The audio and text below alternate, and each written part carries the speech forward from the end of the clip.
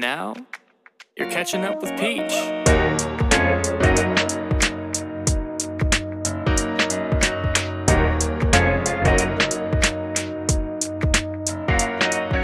Hey, you're back catching up with Peach, and no matter what time you're choosing to catch up, I'm glad that you're here. For clarity and continuity's sake, it is Tuesday night that I'm in the studio. What? If you're new here, normally I record in the mornings, but we had a couple things going on Tuesday afternoon, evening, and so thank you to my executive producer for allowing me to be a little bit more flexible this week. Because, we had the college football playoff rankings that came out, NFL trade deadline. We've also got some big NBA news to talk about, some fun NFL games to look forward to this weekend. So we're going to go ahead and get into it. But real quick before that, am I the only one that's shocked that we're in November already? I'm not really sure how we're down to the last 2 months of 2023, but here we are. Anyway, that was just a side personal note. Let's talk about some sports. The lineup stays the same. Football first, then basketball, baseball, hockey. We wrap up with the misfits, which are, of course, soccer, golf, and tennis. So without further ado, here we go. We talk college football first, and those college football playoff rankings, I've been hyping it up for a couple weeks now. Out with the Associated Press rankings, in with the college football playoff rankings. When it's all said and done, the top 4 teams matter.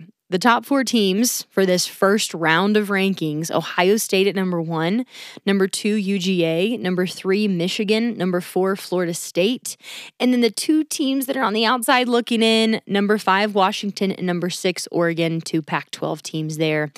I am a little bit shocked to see Ohio State get that number 1. The committee, it is a committee that ranks these, the powers that be, I like to call them, that ranks these teams. They're looking at quality wins, and Ohio State did beat Notre Dame and Penn State already, but they've yet to play Michigan. And I mean, Texas wanted to argue at the beginning of the week that they had the most quality win on their resume, beating Alabama, which they have a point. However, Ohio State has 2. And when you don't have any losses, that makes for, a little easier decision on the committee's part to put you in the top 4. But this is just the beginning. I'm super interested to see what people are saying coming out of this. I'm sure there'll be some backlash, yet to see. So as far as this past weekend and just news elsewhere in college football, this is the biggest news, those rankings, yes. But Oklahoma lost to Kansas this past weekend. See, I told you, anything can happen.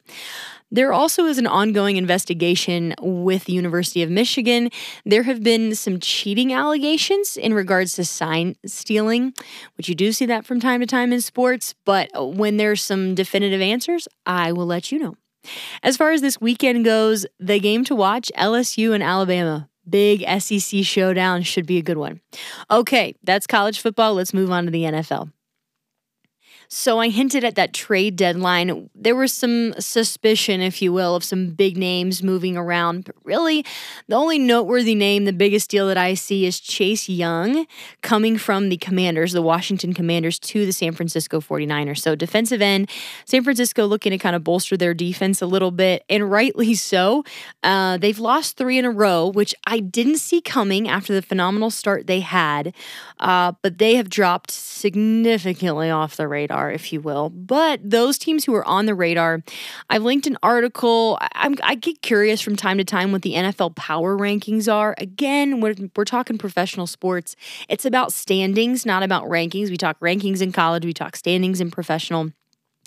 But the powers that be, they give rankings based on quality wins. They look at all the little details that go into making up a team. And so I'm going to give you those top 5 teams in the power rankings, and you'll see why in a second. Number 1, Eagles. Number 2, the Dolphins. So that's the Philadelphia Eagles, the Miami Dolphins.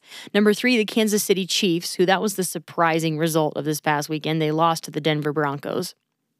Okay. Number 4, the Baltimore Ravens. Number 5, the Dallas Cowboys. And I find that fascinating because Sunday morning, the Chiefs, again, they were number 3 in the power rankings, are going to play the Dolphins, number 2 in the power rankings. Sunday morning, that game's happening in Frankfurt, Germany. Then the Cowboys, number 5 in the power rankings, are playing the Eagles, number one in the power rankings, Sunday afternoon. And then also Sunday night, a really interesting game between the Bengals and the Bills. So like I said in the introduction, a fun Sunday slate in the NFL.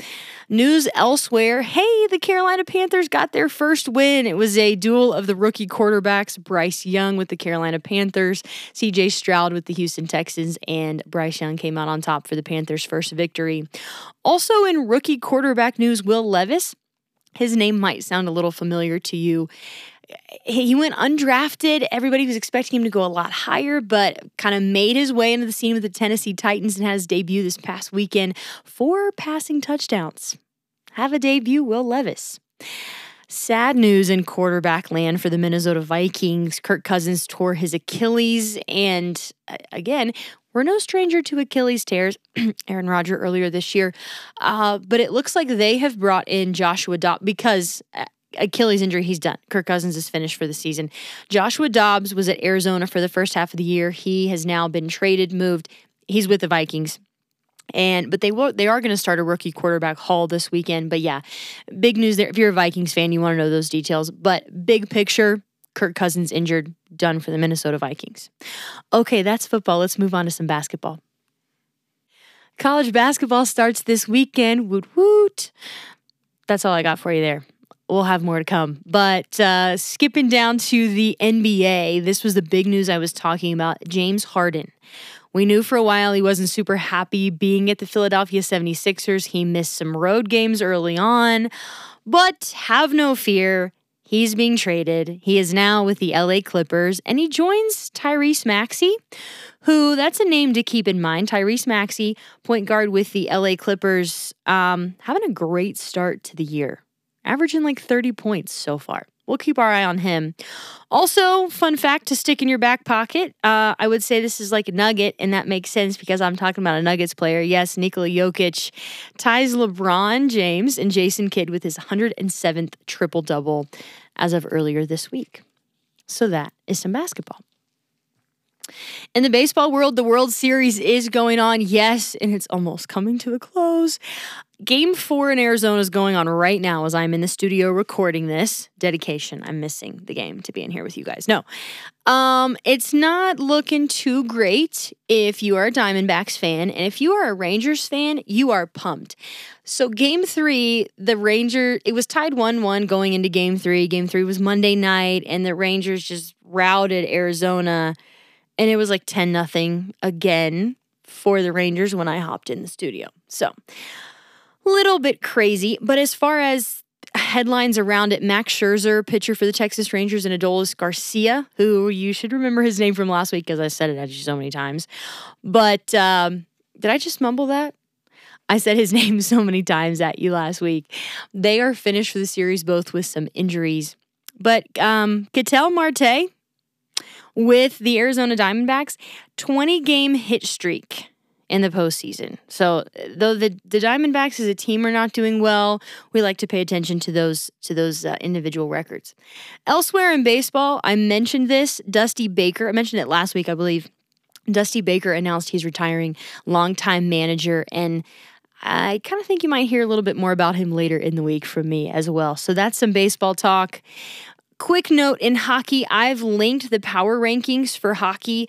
Again, we will start to focus more on hockey as baseball's winding down, as we kind of find our footing a little bit more with football. But yes, I've linked an article about the power rankings and hockey and how the teams are looking to kind of get the season started. I also feel like it's just kind of too soon to tell anything because there's 82 games in a hockey season. Takes a little while to get going, figure out who we need to pay attention to and who's off to the strongest start. So we'll see there. In the Misfits world, we are wrapping up now. In the soccer world, Messi won the Ballon d'Or for a record 8th time. And the Ballon d'Or is the award given to the best footballer in the world. Footballer in this case being soccer. And Bonmati, you probably recognize her name, and you hear a little extra smile in my voice. She was just so fun to watch for Spain in this Women's World Cup. So both deserving winners there in the soccer world. In tennis, the WTA finals are going on in Cancun, and we've got the Rolex Paris Masters going on as well. So tennis like never sleeps. I tend to talk about tennis more when we've got the major tournaments going on, but tennis doesn't really sleep. Okay, I didn't have anything for you in golf this week, so that does it.